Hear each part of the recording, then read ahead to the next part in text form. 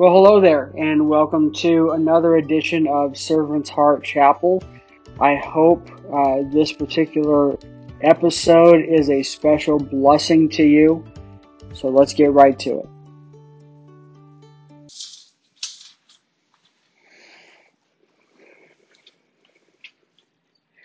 If you recall, when we last left the last sermon, Paul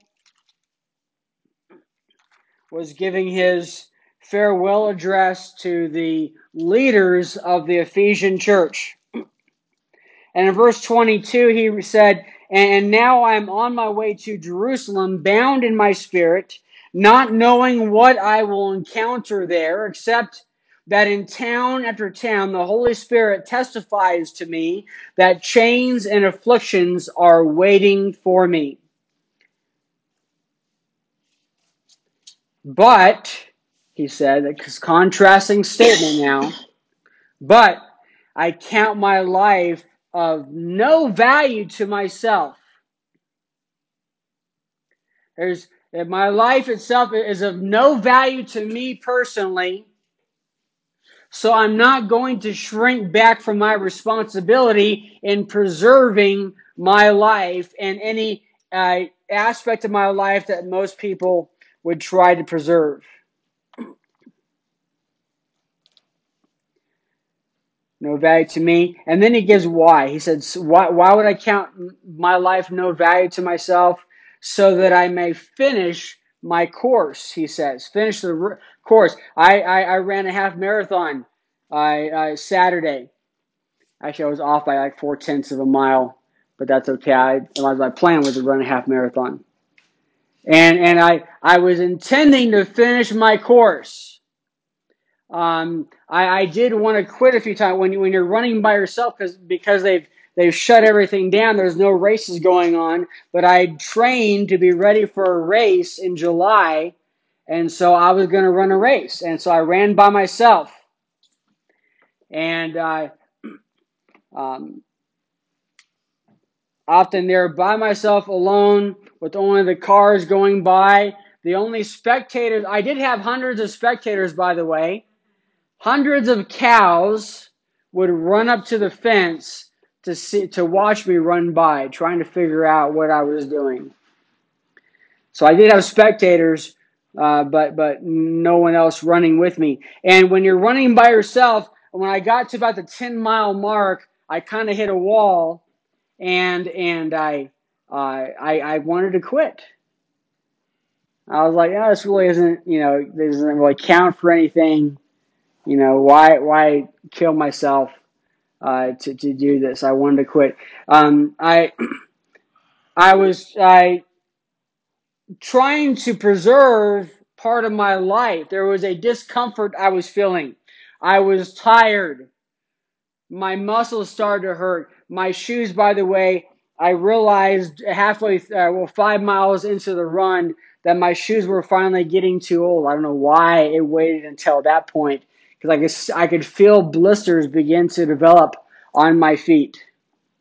So I was feeling that discomfort, and my hands were starting to swell, and just the fatigue and having to dig more to push harder. And so I was tempted to preserve the comfort that I could feel.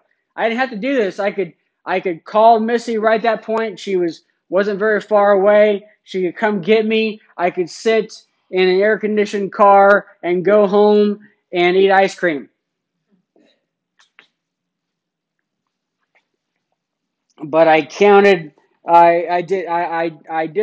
the value of comfort. Why? So I could finish my course. And Paul wanted to finish his course in life, the mission that God had given him to preach the gospel to as many people as he possibly could. He said, so I may finish my course and the ministry I received from the Lord Jesus to testify of the gospel of God's grace.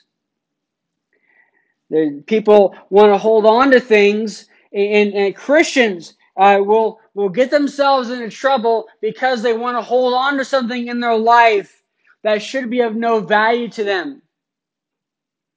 They want to maintain pleasantness in their life. Sometimes being a Christian calls for difficulties, calls for pain, but they want to preserve that pleasantness in their life.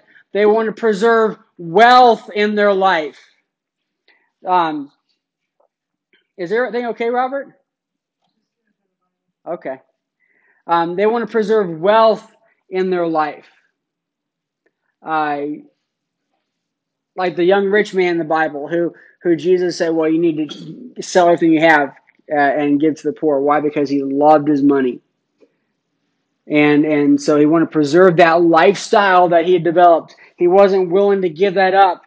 Material possessions they want to preserve, and they can't give it up. They want to preserve the power in their life. They're being called to give up a high-ranking position.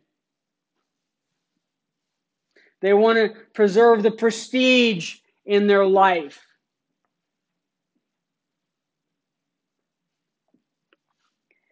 And in so doing, they don't end up finishing the course that God has given them. They don't end up completing the work that God has given them to do because they shrink back.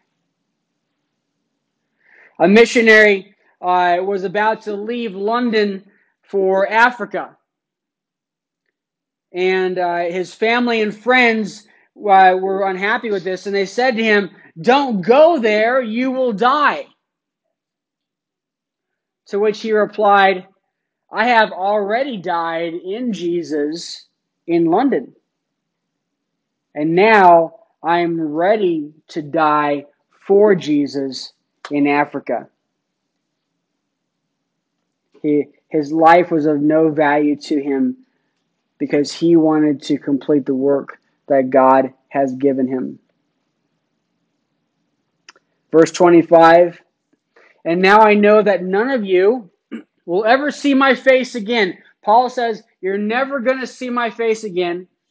And so he knows this is the last time he is going to see them.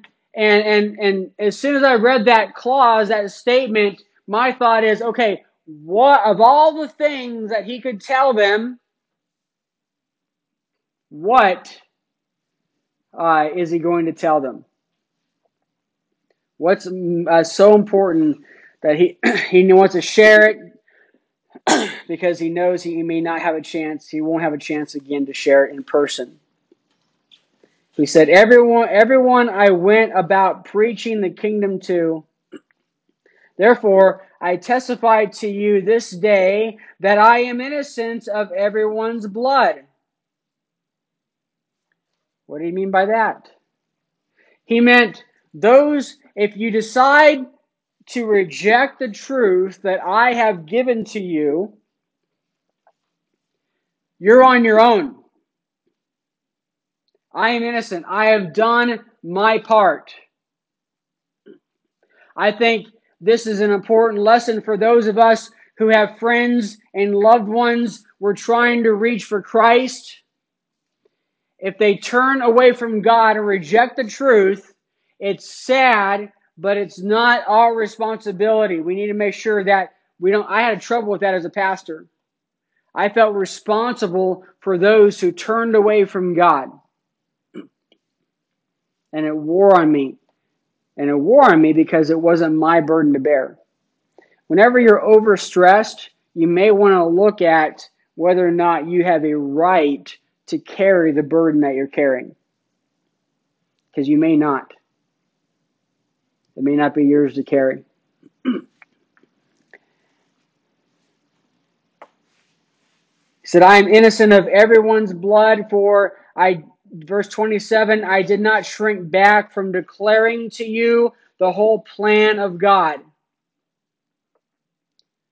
He didn't back away. He did his job. It wasn't easy. Remember, he was scared.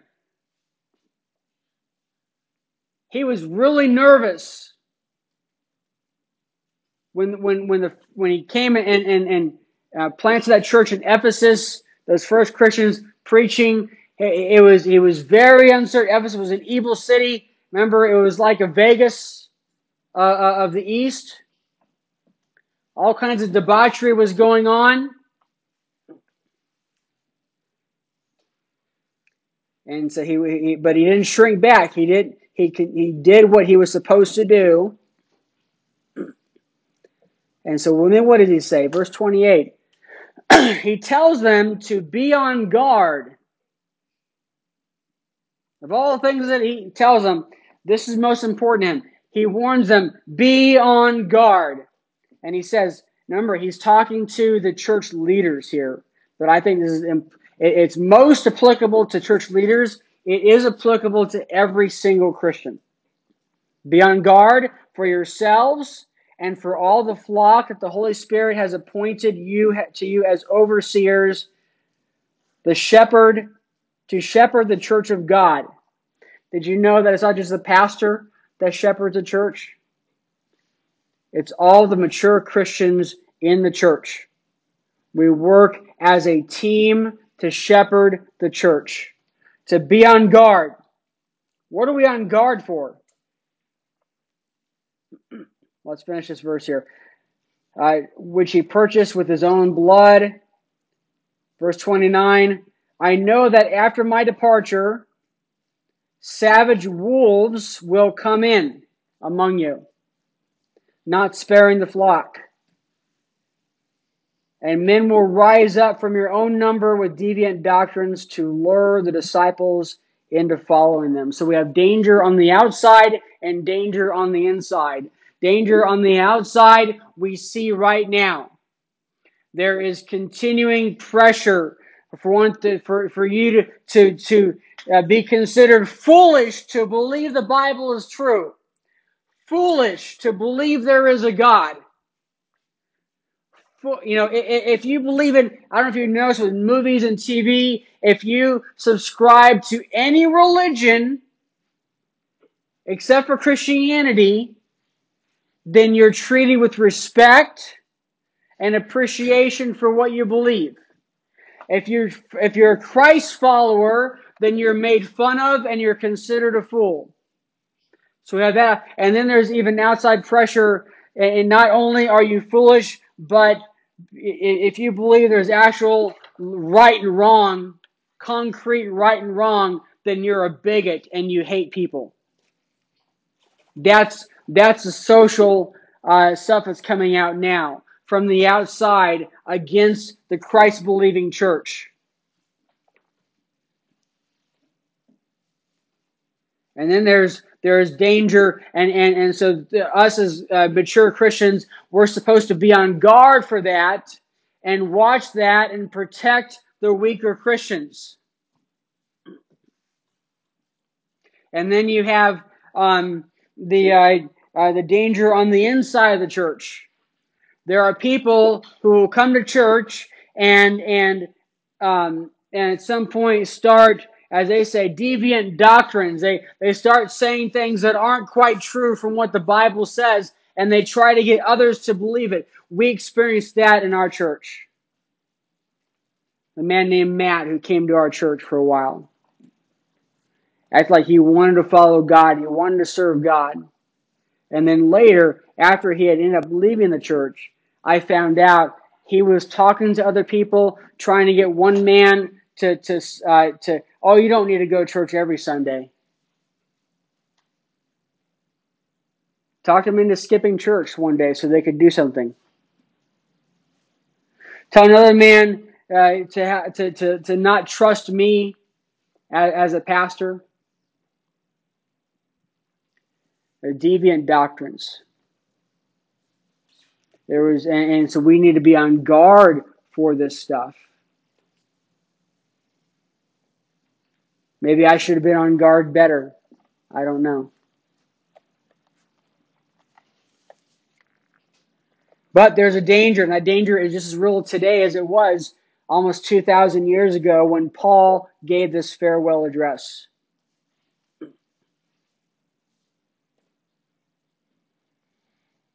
We need to be on guard. There's constant pressure. There's always some new book coming out that's reportedly Christian and is unbiblical. Constantly. And so we have to be on guard. We have to be aware of that. Verse 31, therefore, be on alert.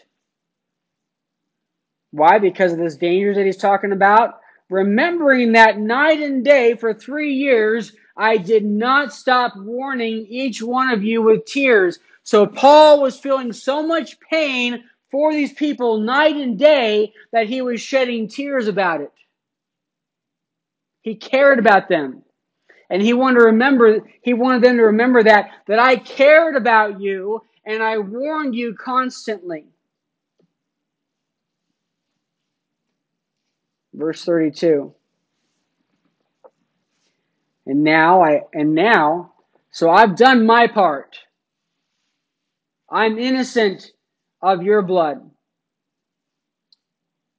And verse 32 said, and now I commit to God and to the message of his grace, which is able to, and now I commit you to God and to the message of his grace, which is able to build you up and give you an inheritance among all who are sanctified.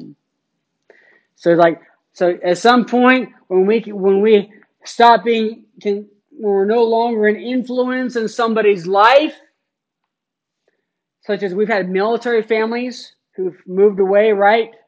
We've had 3 so far. And while I'm able to, at some degree, communicate with them a little bit, we are no longer the influence we once were in their lives. And so I, as a pastor, have to commit them to God.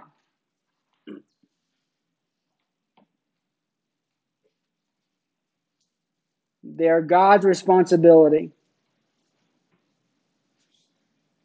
And God is able to, notice that God's grace is able, God's grace has an impact on us both in this life and in the next. In this life, God's grace builds us up. That's what gives us strength to endure trials, temptations, tribulations. That's God's grace.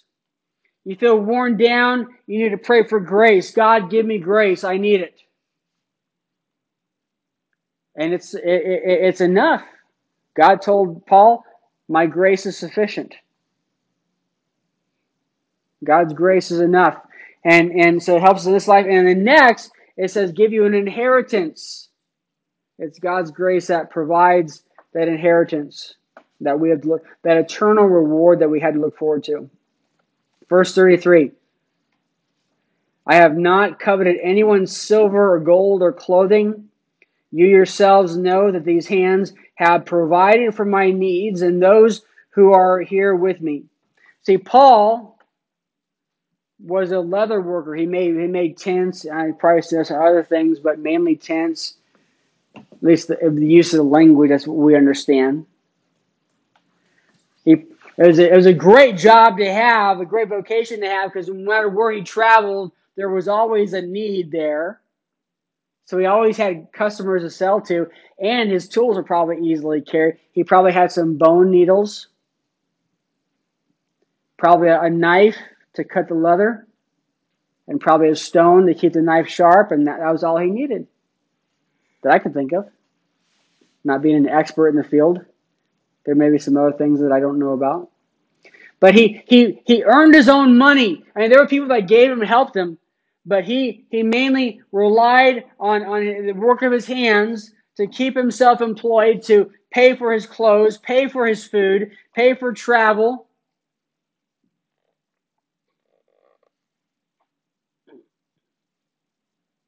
And he serves as an example to us.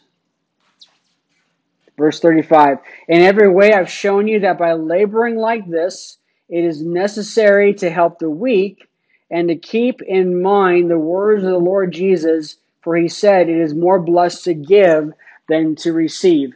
God blesses us financially, not so we can buy boats and fancy cars and all that stuff, but so we can help people. So we can help those who can't help themselves. feed those who are hungry, clothe those who are naked. That's why I've been a big believer of Servant's Heart Chapel.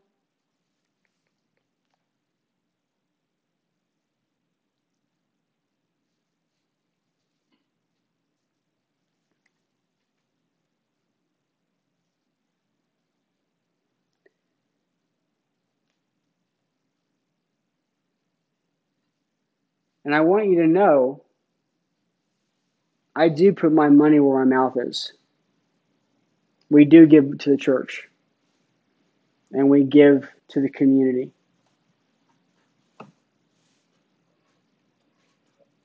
I don't want to talk about my finances. I don't want to brag on how I use God's money. I believe it's God's money, by the way, that I'm just a steward of it. Whatever money God gives me, it's really His money. I'm just handling it for Him. But I don't like to talk about what we may or may not give, because my objective isn't just everybody go, oh wow, he gives a lot, that's great. That's why I'm not going to say how much.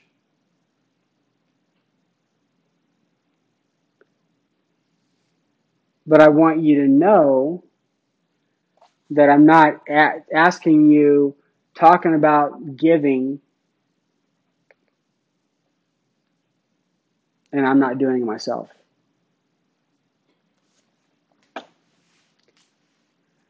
It is more blessed to give than to receive. I love giving. I fell in love with giving many years ago as a teenager, and I've been doing it ever since. To me, there's no greater feeling than when God puts you in a very specific situation, just drops you in the middle of it, and you have the resources to meet someone's need. It is a lot of fun. I love it. God doesn't give me the chance very often, those types of situations. Can I go to the bathroom? Yes, you may.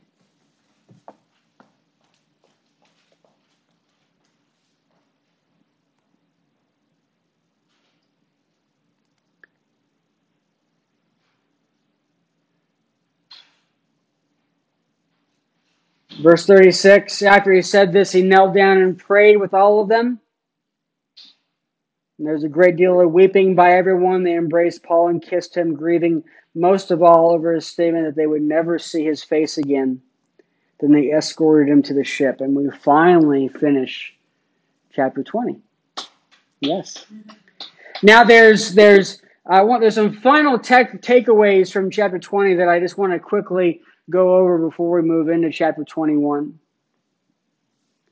Number one, I think we learned to love people, but love Jesus more. If the people had their way, Paul would not go to Jerusalem. Oh, don't leave us. Don't go to Jerusalem. You'll be in danger. You'll be killed.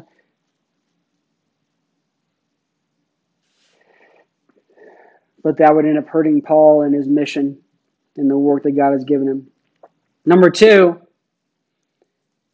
value input, but follow God's will. So we take input from our peers on what we may need to do, but ultimately we need to seek God's will, what God wants us to do, how providence works in our lives. Number three, there's something worse than dying, and that's not living. If you spend your life just so focused on trying to preserve your health and your comfort and your peace and never seeking after God, just preserving your own little world, you'll never have lived. Number four, when you follow Jesus to Calvary, you're not alone and you won't regret it. If God asks you to follow a difficult road that you know is going to end up in your death, you're not alone. Christ is with you every step of the way, and you will not regret it.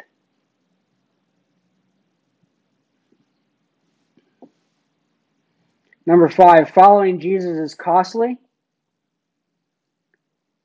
not following is more costly.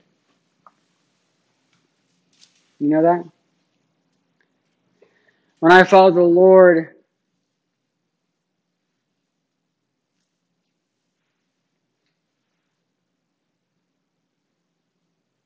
well, so there's a man I know, Bud Dickinson. He was, Bud Dickinson was a machine expert. He just understood machines. He didn't have to get trained on a machine. If a machine was broke, just give him a little time. He'll look at it. He'll figure out what's wrong. He just had a knack for that. He was very good at that and very highly rated, made a lot of money. And God called him to God's Bible school to help them out during a very difficult time. They needed a good maintenance guy because the school was falling apart. The buildings were in shambles. Everything was in bad shape. They needed a man who knew how to do stuff. They needed him. And they couldn't pay him very much. And often there were times where he didn't get paid at all. And during his tenure at the Bible school, while he was still in the middle of trying to get it back up to at least a decent standard, a manufacturing company called him and offered him a job, a six-figure job. And this was the 90s. So it was a good amount of money. And he turned it down. And so that cost him hundreds of thousands of dollars. He lost by turning down that job. But if he had taken the job, he would have been out of God's will. He might have lost his faith. See, following God costs. Not following God costs more, a lot more.